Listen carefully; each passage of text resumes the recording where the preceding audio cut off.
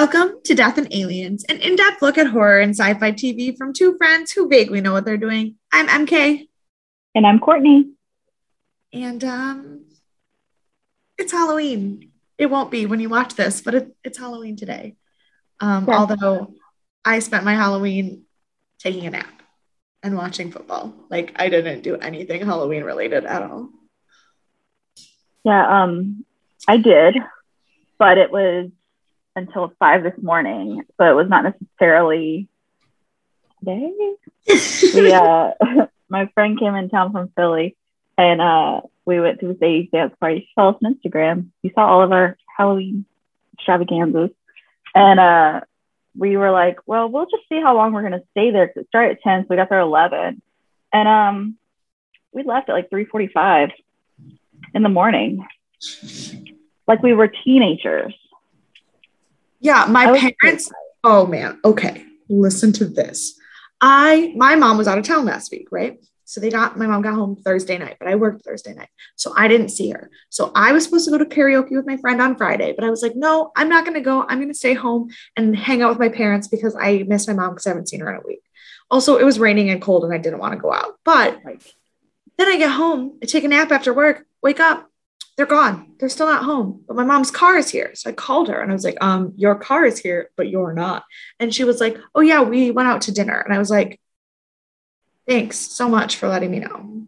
I could have gone out to karaoke, but whatever. They get home at 4:00 in the morning. No, they went out with their best friends. They got home at 4:00 in the morning. How? I thought I was going to die. I was like, okay. And then Saturday, my mom and I had to go to a funeral. So like she had to be up in the morning. Then Saturday night, she was so tired, but my grandma was sick. I was supposed to go to see a play with my grandma. My grandma was sick. So I was like, Mom, you ditched me last night and you're going to the Bills game without me tomorrow. So come to the show with me. And she was like, I'm so tired. I go, and then she did. We saw the curious incident of the dog in the nighttime. I saw that on your post. It was so good. It was so good. I bought the book recently, but I haven't read it yet. I liked it a lot. But yeah, that was the only exciting thing I did. I saw a show. Yeah, well, I almost died, but I was staying up way too long. So I had to be at my writing group this morning at 10 a.m. I forgot. I was like, what time? Every week it's the same time. At 10 a.m. And so I was just wrapped in a blanket while I was in my group meeting the entire time. And I was like half there. But on that note, this first comes out the first real weekend in November. Yes. But November is NaNoWriMo month, which is National Novel Writing Month. And so we're doing a kickoff at 11:30 tonight to start writing. So if anybody else is participating in writing a novel, hit us up. We can talk about like books and stuff. I'm gonna do my best. That's very exciting. That technically starts tomorrow in our real time, not in podcast time. But what also starts in November is season 3 of Death and Aliens, where we are reviewing the cult dark comedy that is only vaguely science fiction, dead and vaguely horror. Yeah. The thing is, it is, but it also isn't. And I kind of like that because it still fits. I don't know what other like genre you would put it in. Yeah. I also do not know. It's called Dead Like Me. The first episode is very cleverly called Pilot. Surprise! Sorry, my voice just cut out there. You get screaming all night like a teenager. It was rated 8.4 stars, and it premiered on June 27th, 2003. Fun fact about June 27th, 2003, the number 1 song in the country was This Is the Night by Clay Aiken. Good old Clay Aiken. Very 2003 of them. I was like, that puts this squarely in a time in my life. See, I never really listened to Clay Aiken. I knew him because I watched American Idol. But didn't you see him in real life somewhere? No, the concert was at Monica. Monica did, yeah. No, but okay. I was the one who stayed up. I was not allowed to, American Idol was on at 8:00, so I could watch it. But then the season finales was 2 hours. So I wasn't allowed to watch it because 9:00 was my bedtime. But my parents let me stay up for the Clay Aiken Ruben Studdard finale. And when Clay lost, I cried so much that I don't think I went to school the next day. I think I made myself sick.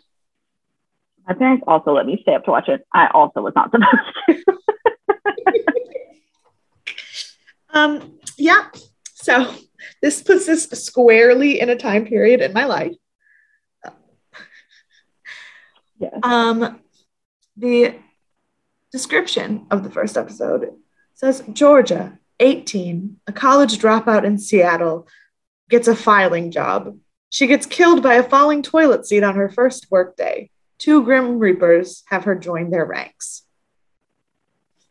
Now, I will say, before we even get really into this, the first episode is basically 2 episodes. It was an hour and 15 minutes when they're normally about 41 to 43 minutes long. And it is very heavy on the exposition. The show in general does a lot of expository narration, but this episode is heavy on that. So that's just my feelings on that. Like I said, one of my favorite shows. I love it, but it's a lot. I do feel like it made the episode longer than it needed to be. And I know they were just trying to get it out there, the pilot. And they were like, we're just going to hook you by throwing everything we can in there. It's like, it was good. You didn't need to do that. You could have broken it down some. Yeah, I think the second half of the episode where she actually gets her first assignment could have been a different episode. Yeah, I think so too. Yeah. Also, as a reminder, before we get too into it, MK has seen a lot of the show 1,000 years ago. Yes. So she's coming into it with semi new eyes, semi remembering things. I've never seen it. This is my first foray into it. Yeah, so. I've definitely seen all of the first season. I think I've seen all of the second season, but again, I watched it when it was on TV. So, or maybe shortly after. But so I was either in middle school or high school when I watched this. So I remember it, but that doesn't mean I remember everything. Right. Whereas Courtney's never seen it before. Also, unfortunately, I found out what IMDb TV means, and it means that there are commercials. Yes. Yes, it does. But very threw off my watching schedule because it added more time than I expected. Yeah. It was directed by Scott Winant. He also executive produced the pilot with Bryan Fuller, but he will not direct any more episodes. I checked. He does not direct anything else for the show. He did win 2 Emmys for directing 30-something in the 90s. He also directed episodes of My So-Called Life and an episode of The West Wing prior to this. And then since then, he's directed Californication, Breaking Bad, Veronica Mars. What does that? And True Blood. Oh, I could not read the word blood. I was like, I have no idea what that says. True Blood.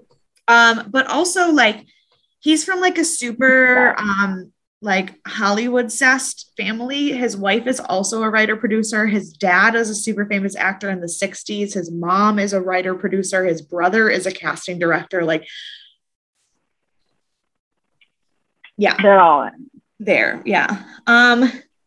It was written and created by Bryan Fuller, who I've actually realized while taking these notes, I realized I've met him. Didn't remember because he co-created Star Trek Discovery.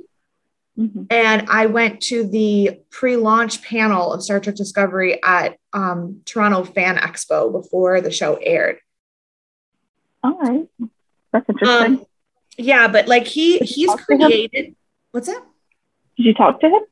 No, I just not him by himself. Because it was like the whole cast panel. Right. Like I was a little more starstruck about Anthony Rapp and Jason Isaacs and Doug Jones than I was about this writer that I didn't realize that I knew who he was until after.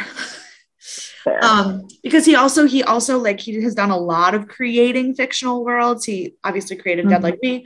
He has worked a lot in the Star Trek universe and created 2 of the Star Trek spin-off shows. He also created Pushing Daisies, which I haven't seen, but I've had a couple of friends who've watched it and they loved it. It is the fact that it only lasted 1 season is still the biggest crime to humanity. But he does it a lot. He creates these really amazing niche worlds that then get canceled because they don't have a big enough following. Like Dead Like Me got canceled after 2 seasons. Pushing Daisies got canceled after a season. Then he also created the new Hannibal show. So he's at least got some meatier stuff. But it's only lasted 3 seasons, I think. Yeah, I know. I don't think it lasted very long. So basically, if it doesn't work, if it's not Star Trek, it's not going to take him very far, which is really unfortunate. He also wrote a couple of the really best episodes of Heroes, but he didn't help create that show. He just wrote episodes. I feel like it's because I haven't seen Star Trek, obviously, because I haven't seen anything, it seems. But like just watching the first 2 episodes, because we are just not going to spoiler alert. His writing is really well done, but it's kind of off the wall. And so like it becomes more niche. And so like I see why it didn't go very far, but it is very disappointing because it's still really well done. Yeah, because and there's another show that he created after this one that I can't remember what it's called. Why have I lost it?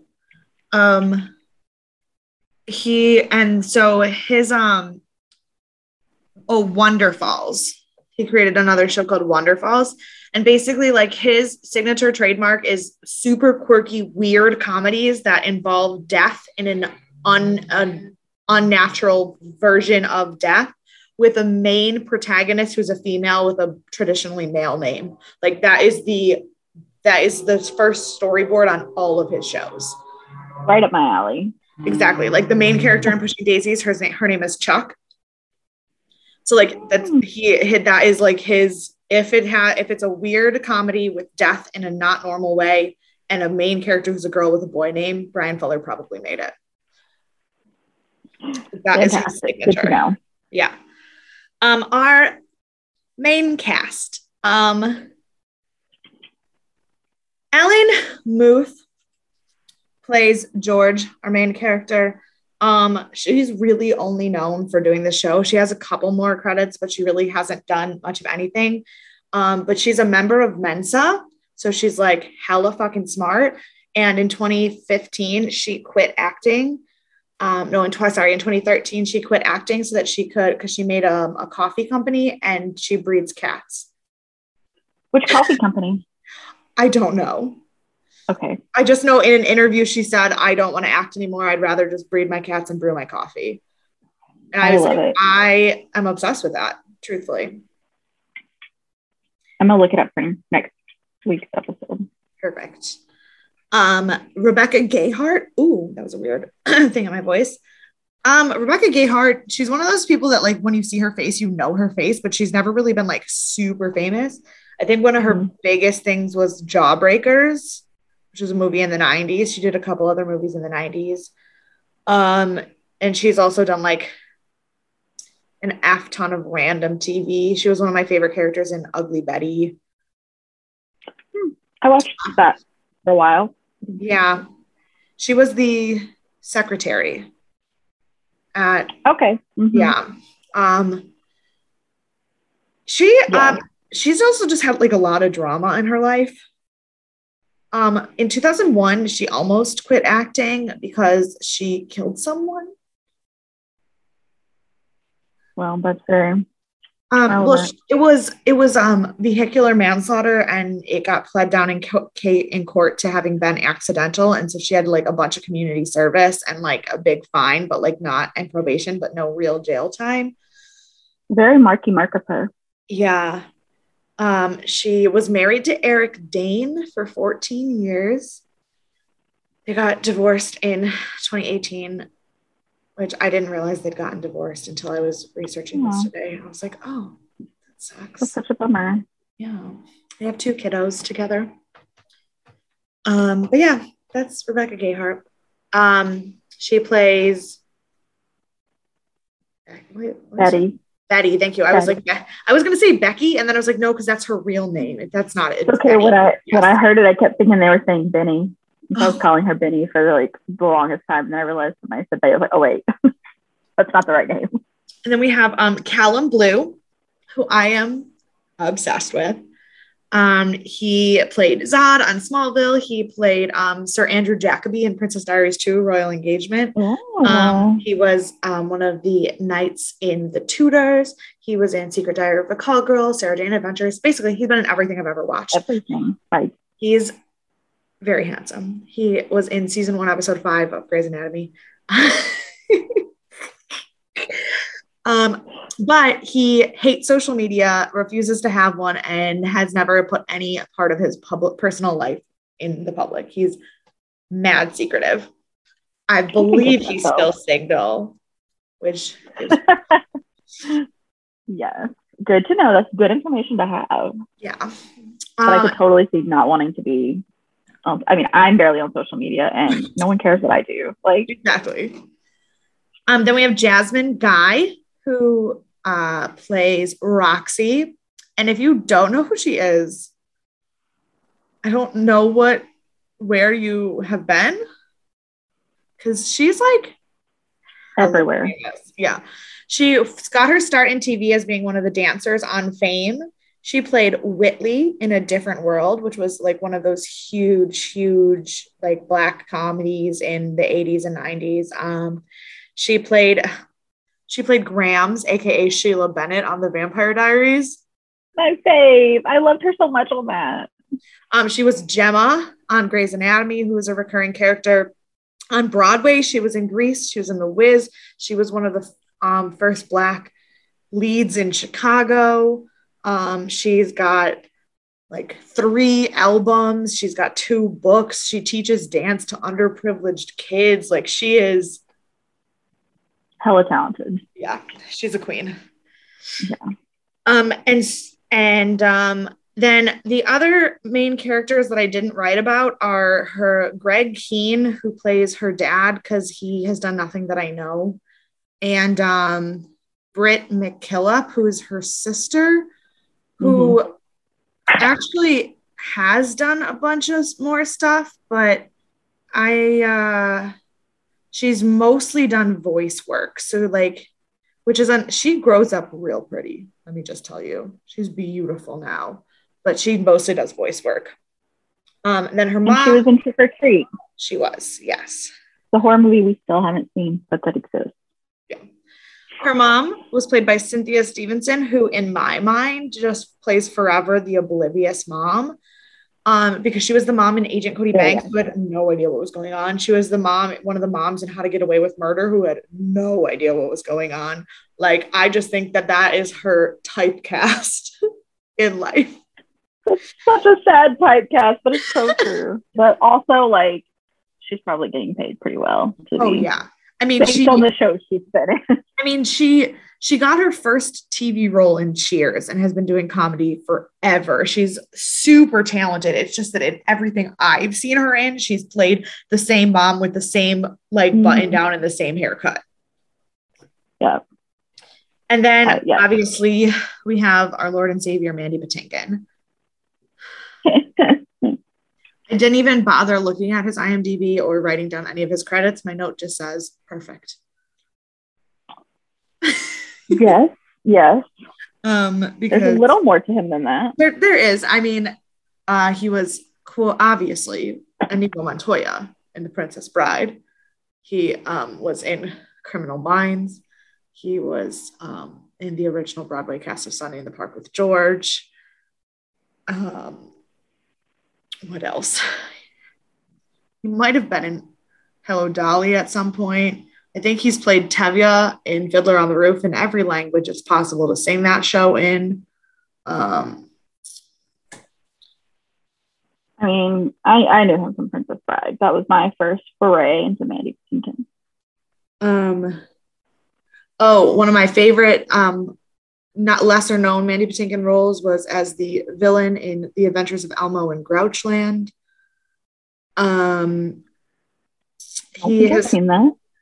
He has been married to the same woman for 31 years. Nope, 41 years. I keep forgetting that I'm almost 30. For 41 years, and she was the first girl he ever had a crush on, and he's been married to her all through the whole time he's been in Hollywood, and like they do TikToks together, and I'm just he's perfect. He is. That's so sweet. I love him. Yeah. So the episode starts with the backstory of how death entered the world, which is really weird.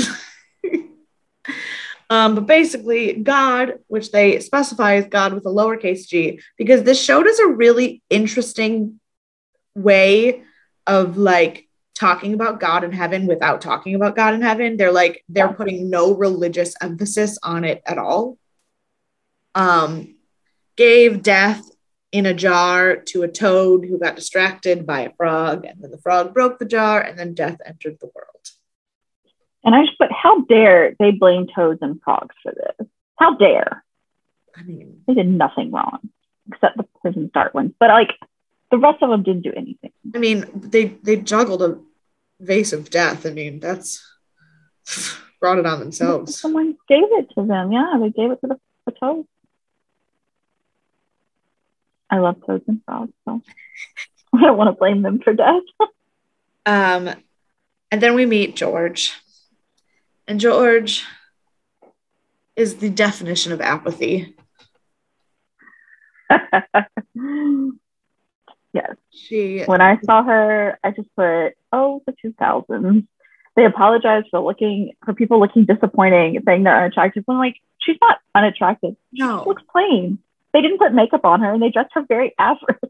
Yeah. And they were like, she's the worst. And I was like, what? No, very 2000s. Yeah, it was. But she was like, I'm sorry to disappoint you, except I'm not really sorry because I've mastered the art of not giving a shit. And I was like, yes, that is the vibe of the whole show. Like, absolutely. And she's trying to get a job at a temp agency, but she doesn't really want to, but she also doesn't really want to do anything, like, ever. Right. And we meet Dolores Herbig, who is the manager at this temp agency and is everything that I hate about customer service. Yeah. And I have a note because this is how dated the show is. They're talking about if your ability to use Microsoft Office, and she's like, I know how to use Lotus, and I go, I don't even know what Lotus is. I don't either. I was like, well, that's not great for you. Try again. Yeah.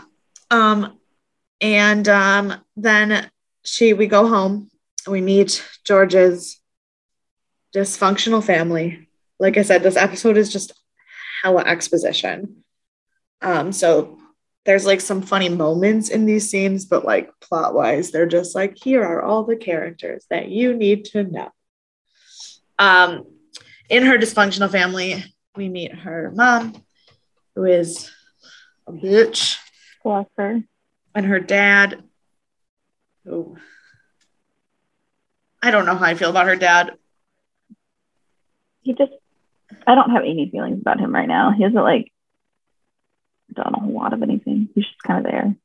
And then her 10-year-old little sister, who she pretends is invisible. Oh, Reggie. I laughed so hard when I saw that. Like, what? Yeah.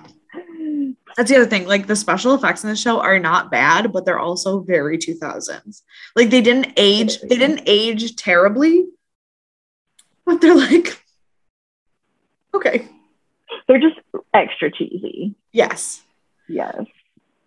And then she goes to bed and says the only thing, like, she's just still waxing poetic about her terrible, sad sack of a life.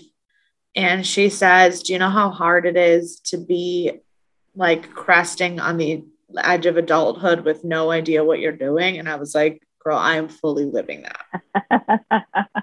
100%. 100%. Her mom wakes her up violently the next morning and was like, well, you got a temp job.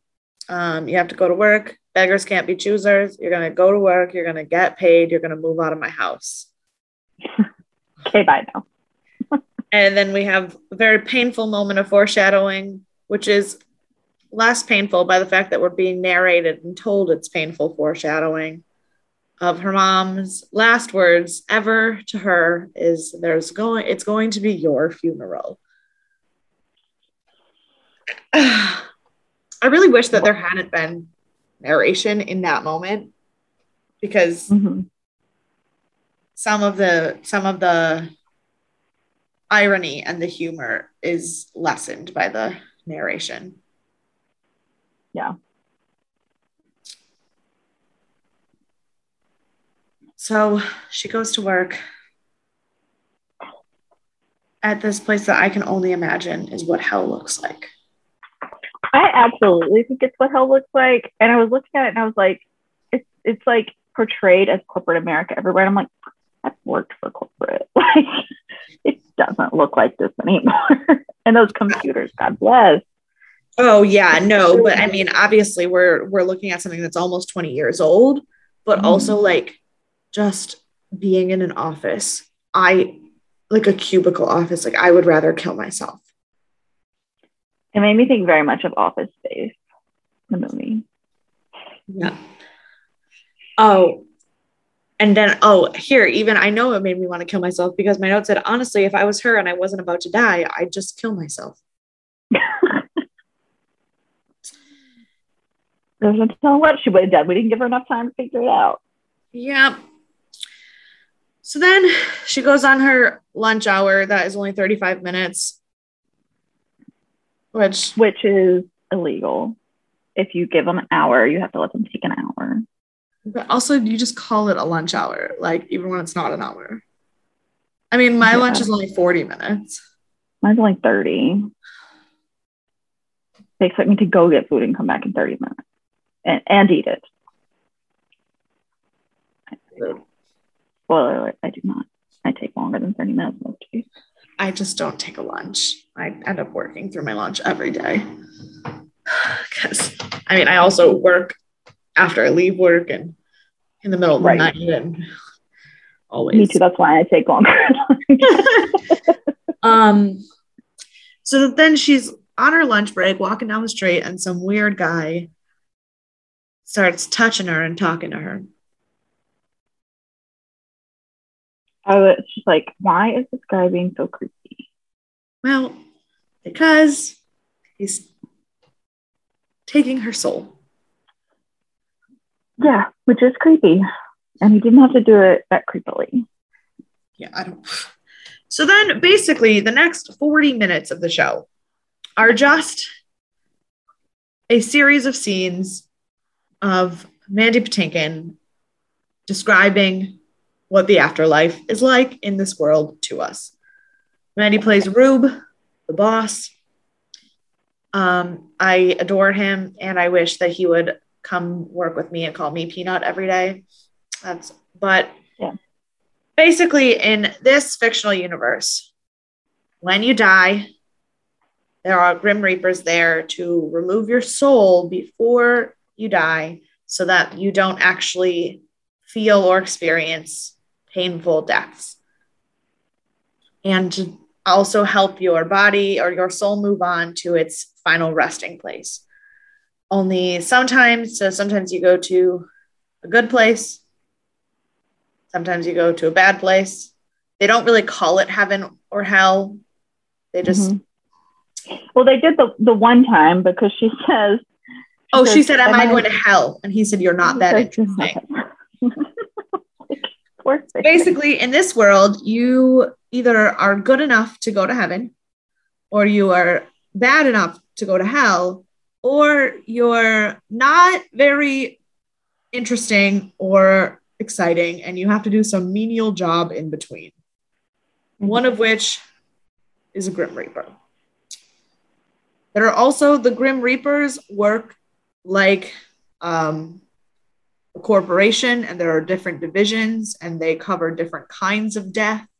And our Reaper crew that we are following in the show covers is the Department of External Forces. So they don't deal with anyone who dies of diseases. They just deal with murder, suicide, and accidents, such as having a spaceship toilet break through orbit and land on you. Exactly. Because what is a better way to die? Which is surprisingly important later in the show. Right. It seems like it will be. Yeah. So they go to her funeral, and we see her family like dealing with it, and we see that her sister is clearly not taking this very well, and that her dad may or may not be gay. Because in our introduction to her dysfunctional family, we find out that her dad is having an affair. At the funeral, one of his students comes and gives him a very uncomfortable hug, only it's a male student, and George is very confused. Yeah. That's all the information we have on this at this time. So I had a question for you. If you could, would you go to your own funeral? I think so. You think so? I think I would be too curious not to. Yeah. Too many questions, like. Honestly, I think I would, just to like know who bothered to show up. Which is really, but also like I'd go to like make sure that someone's taking care of my sisters or like my mom. Like I'd make sure that like someone was actually like helping them. Because my mom, if I were to die before my mom, which I like how you assume you're like the first to go under his family. Like if I were to die before my mom is the kind of person who deals with being upset by overworking and stressing and planning. And I do not want her to be responsible for that. Like I know that that's how she copes, but I would also want to make sure that someone is making sure that she's not going crazy doing that. Like, you know what I mean? Yeah. So then after Rube explains death, we go on like a walk and talk of meeting all of our other characters and finding out some more expository information about death. We find out that you don't get paid to be a Grim Reaper, so some people still get jobs, like Roxy, the traffic cop. Poor Roxy. Or some people, like Mason, just steal shit off of dead bodies. I mean, look, if I was a Grim Reaper, they're already dead. If it's in their wallet, it's not really going to their family, probably. Who's going to miss it? And I'm doing a job and I'm not getting paid for it, especially if they're the person that I had to take their soul and put them up. Like, it's basically their payment to me. They don't need it anymore. Right. Then we find out about gravelings, which are these weird, creepy demon creature things that come and cause death. The Reapers don't cause anything. They just have to be there to like get the souls from one place to another, but the gravelings often cause the death. They're creepy little monkey looking things. Yes. And then because George is now a Reaper, people can see her and her reactions to being dead but not dead. So awkward. So I do want to tell you, when she was I found this fun fact because my brain spiraled. when she was at the funeral and she walked through the door and it was like that misty effect or whatever. I was like, this effect looks really familiar. And at first I was like, this kind of looks like something they would do in Charmed or something else. So I looked it up and I was like, are there any crossover between Charmed and Dead Like Me visual effects team? Yeah. The answer is no. There is in the new Charm, but I haven't watched it yet. So I just I haven't either. But there is crossover between Dead Like Me and Hemlock Grove. Andrew Carr did visual effects for both shows. All right. Fun fact of the day. Yeah. I did not look up the visual effects team. I did not intentionally, but my brain went on a train and I followed it. Sure. So now you know. So then they also find out that as a Grim Reaper, you are dead but not dead. And they don't have superpowers. Like there's no like phasing through things or walking through buildings or being able to fly. Like they just have to like get around like normal people with like cars and buses and things. And they also need somewhere to live. So they need somewhere to live, which often means that they take a dead person's house. I want you to know this is such an unfair job. They're just like, they don't get to choose it. They don't get any money. They don't get a place to live. And they have to figure out how to use a bus system while they're dead undead. Like, this is insane. This is so not fair. Yeah. George very much feels that way as well. Yeah. So Mason is taking her to find a place to live and kind of showing her the ropes of stealing from dead people. But then it turns out that Betty already claimed the apartment. So then she has to go find them a new one. And she fucks up and goes to an apartment where the guy isn't dead yet.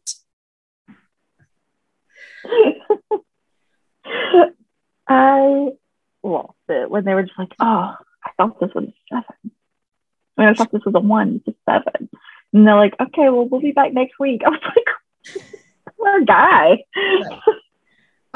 So then they have their every morning they have breakfast at the Waffle House to get their assignments, and this will continue for the whole show. They have their morning breakfast where they get their assignments of who they have to reap that day at the Waffle House. And when it's a good day, Rue buys banana bonanzas for everybody. And so George has to have her first day of observation hours. So she goes with Mason to the bank. Now, this bank scene could have been a whole episode by itself because it is bananas. Truly. My note is this bank robbing scene is absurd. Oh, it is absurd. And that is the level of humor of the show. It is. So they're trying to figure out, because when they find out who they're going to reap, they don't get a full name. They just get initials and a time and a place. And then they have to go. Which makes sense because they're not getting involved. So they go to this bank and they're waiting. They have no idea who of all these people at the bank is going to get killed.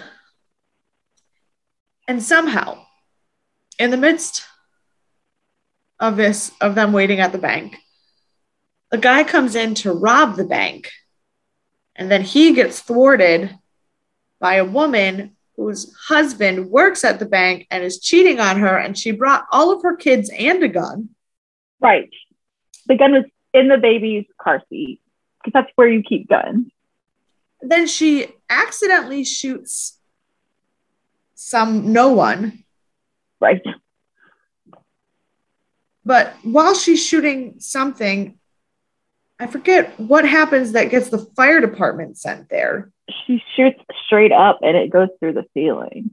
Right. And and then it all fell on everyone and they started, I think it was just 911. Okay, the ceiling falls. So then the fire department comes. Yeah. And then there's this one guy who's there to cash a check. Now, the whole time. Oh, when they first get to the bank, George watches the Graveling and says that the person who dies is going to slip on a banana peel. And Mason says that is quite silly, not likely to happen, and the Gravelings don't always get it right. So then all of this nonsense is happening. Still no one is dead. Then this poor kid who's there to cash his check, his name's Brendan, he slips on the banana peel, lands with his head in a rotating door that then closes on his head. No blood. Zero no blood. Of course not. There's no blood in the show. That's not how we do things here. Even when George got exploded by a toilet, there was like one line of blood across her shoe, so you could see she was dead. Right. Like, but this Brendan guy, I identified with him so hard. He was rocking his like punk look, and then he dies and he looks at his check, and he's like, "This is so unfair. I just got paid." And I was like, he was not upset that he was dead. He was upset that he died on payday. I would also be upset if I died on payday. Like, for real. At least kill me when I'm broke. Right, exactly. Like, what else do I have going? Like, I'm just sitting here. So George gets his apartment. Benefits of killing someone: take their apartment. Yes. And, you alone? Yeah. And his apartment is exactly what you would expect when you look at him. Like, if you haven't watched the show, which you should watch the show if you're listening to us talk about it, but if you haven't watched the show, picture Matthew Lillard in Scream without the murder. And that is Brendan. That's so funny. But I haven't watched Scream yet. But Matthew Lillard, just spread him out across the rolls and picture it, and you'll find one that's fitting. Yep. And then George goes and visits her parents at a garage sale because she finds out that she doesn't look like herself to alive people anymore. And she gets really weird, asks her mom a lot of stupid questions. And then it's the next day. She gets her first job. Mind you, this is all still the same episode.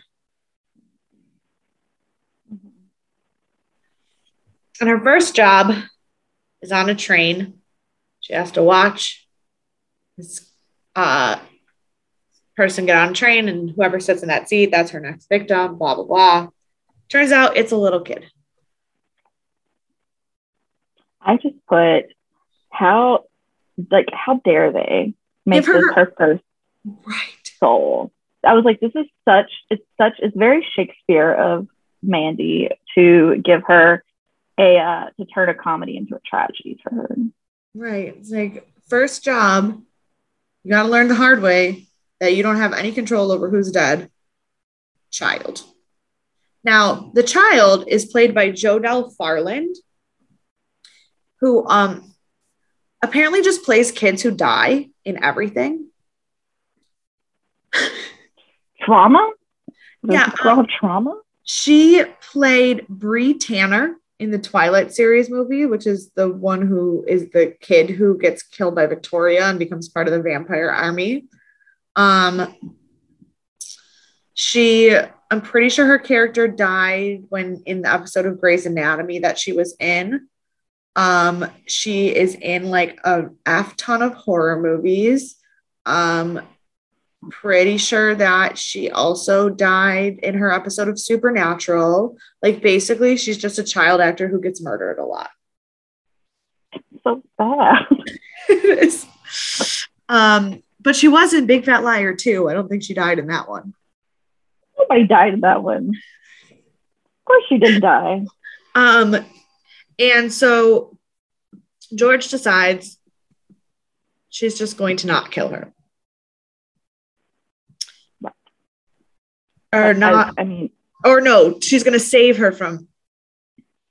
Yeah, I probably would also feel that way. Yeah, she's going to save her from the train accident that's supposed to kill her. And but before that happens, there's this guy on the train who won't stop talking to her. And the way to get him to stop, she just looks at him and she's like, I can't talk to you right now. I'm praying. And I was like, I just want to tell everyone that from now on. Like, anytime they bother me, I'm just gonna tell them I can't talk to them right now because I'm praying. So she saves the little girl from the train accident, and then Rube meets her and is like, excuse me, no. And then she goes back and she takes her soul. Now, here's the thing. The little girl, she doesn't kill the little girl. She just takes her soul. The little girl is basically already dead anyway because of the physical trauma of that train accident. Right. But my sister happened to be over when I watched this episode for the first time. And she goes, now, this is what I don't understand. And I agree with her take on it. Everybody's fine. They're sitting at this fire. You touch a little girl, she collapses and dies, and then you just walk off into the woods and nobody suspects anything? I had the same thought. I was like, because at first I thought she was like, they were sitting off to the side, like out in the woods somewhere, and she just did it. And then I was like, oh, they're going to find her body and everybody's going to freak out. Yeah. No, they're sitting in the middle with everyone. Yeah. I was like, what? What is going on?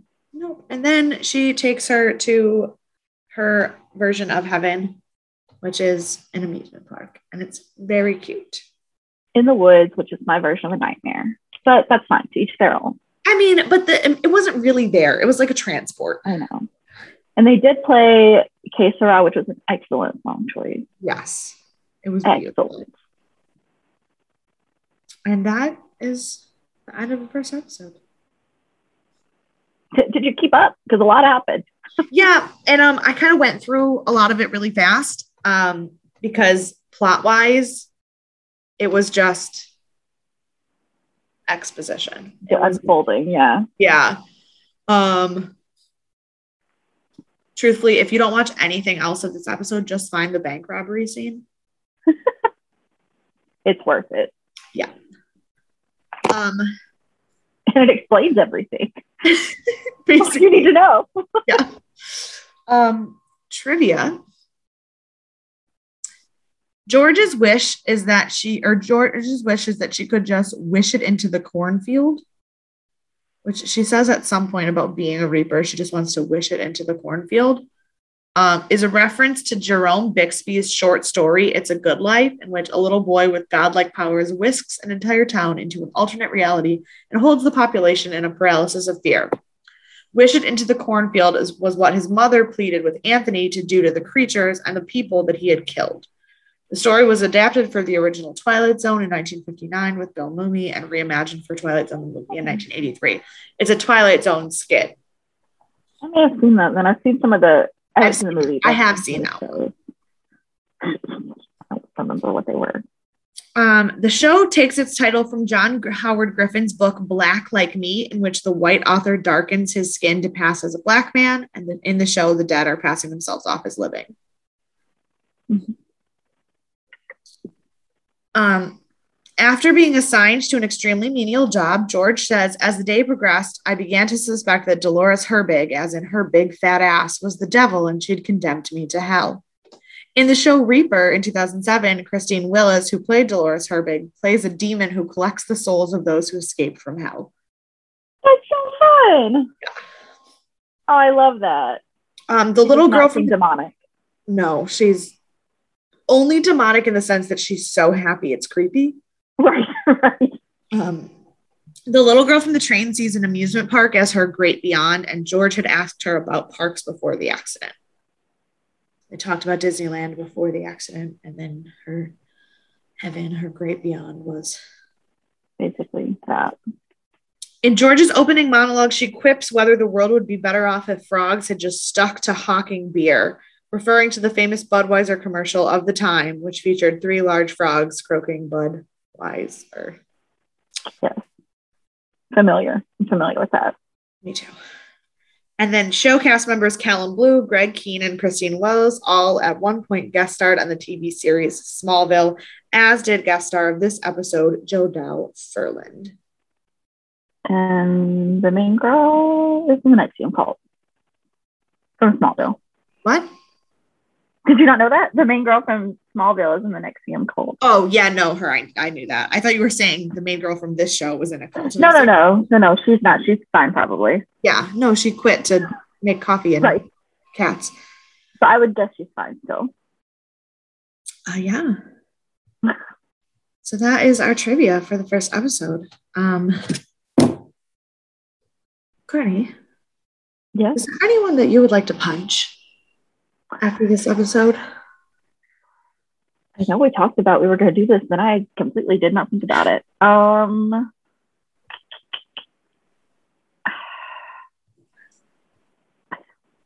can you go first? Who do you want to punch? I want to punch her mom.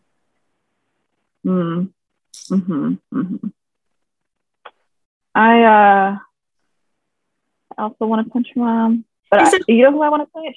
I want to punch the guy behind the desk of the temp job who was such a jerk to her about the files. That's who I want to punch. Oh, the one who couldn't believe her when she dropped a file down an elevator shaft? Yes. I don't care that it's her fault. He was very truthfully, I can't believe that she actually dropped the file down an elevator shaft either. I'm paranoid of doing something like that. Like, I used to live in but the thing is, like, in my old building, the elevator, the bottom floor was just the basement. And so, like, I could just go down to the basement if I dropped something. So I was always so terrified I was going to drop my keys down it for no reason. Never have I done that. No. But I'm always nervous I'm going to. That's fair. So it was confirmed. Thank you, Dad, like me. Yeah. And that's one punch.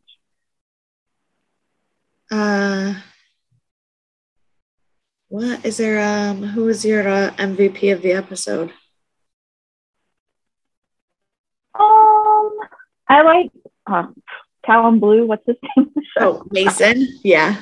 Mason. I like Mason because I agree with the way he handles things, even if they're a little less than correct, I guess. They're a little off the charts, but I'm here for it. I also love Mason. My favorite is Rube though, because he goes back and forth from being like kind and fatherly to also like being an asshole because he kind of has to. Like there's one scene where what he says it totally would not be able to be on TV today. 20 years ago was apparently a very different time, but she's like freaking out about how she can't believe that the girl can see her, and he's like, okay, yes, she can see you. No, just order your food before she thinks you're retarded. I know. I was like, oh, this was 20 years ago. What the heck? The thing was, I laughed, but I also laughed in a way where like I like spit out my drink because I couldn't believe that he just said that. I couldn't believe it happened. Like, yes. What? Like, I don't think you're supposed to say it like that. But also, like, I feel like I feel like that's something like my dad or my uncle would say to me if I was being that dumb. Like, you know what I mean? Right. Yes. So I appreciate that. The times they have changed. Yes, it's crazy. But yeah, no, but it is crazy what things you could get away with on TV and what you could. I know. But also, what channel did this air on? Is my other question. Showtime. Okay, because I was going to say there's a lot of swearing. There's a lot of swearing in it, so it had to have been on something. Yeah. So that is the pilot episode of Dead Like Me. It's a long one. I promise the rest of them are not that long. Which means our episodes are going to probably be a little shorter too. Yeah.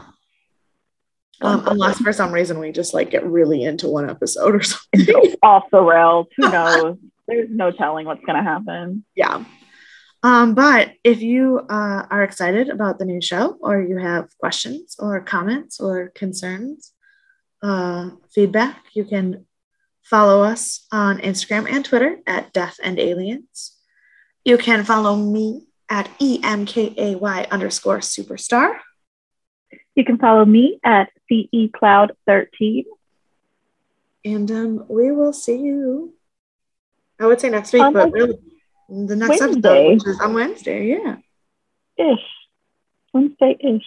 Probably Wednesday. Okay, great. Okay. All right. Now, bye. Bye.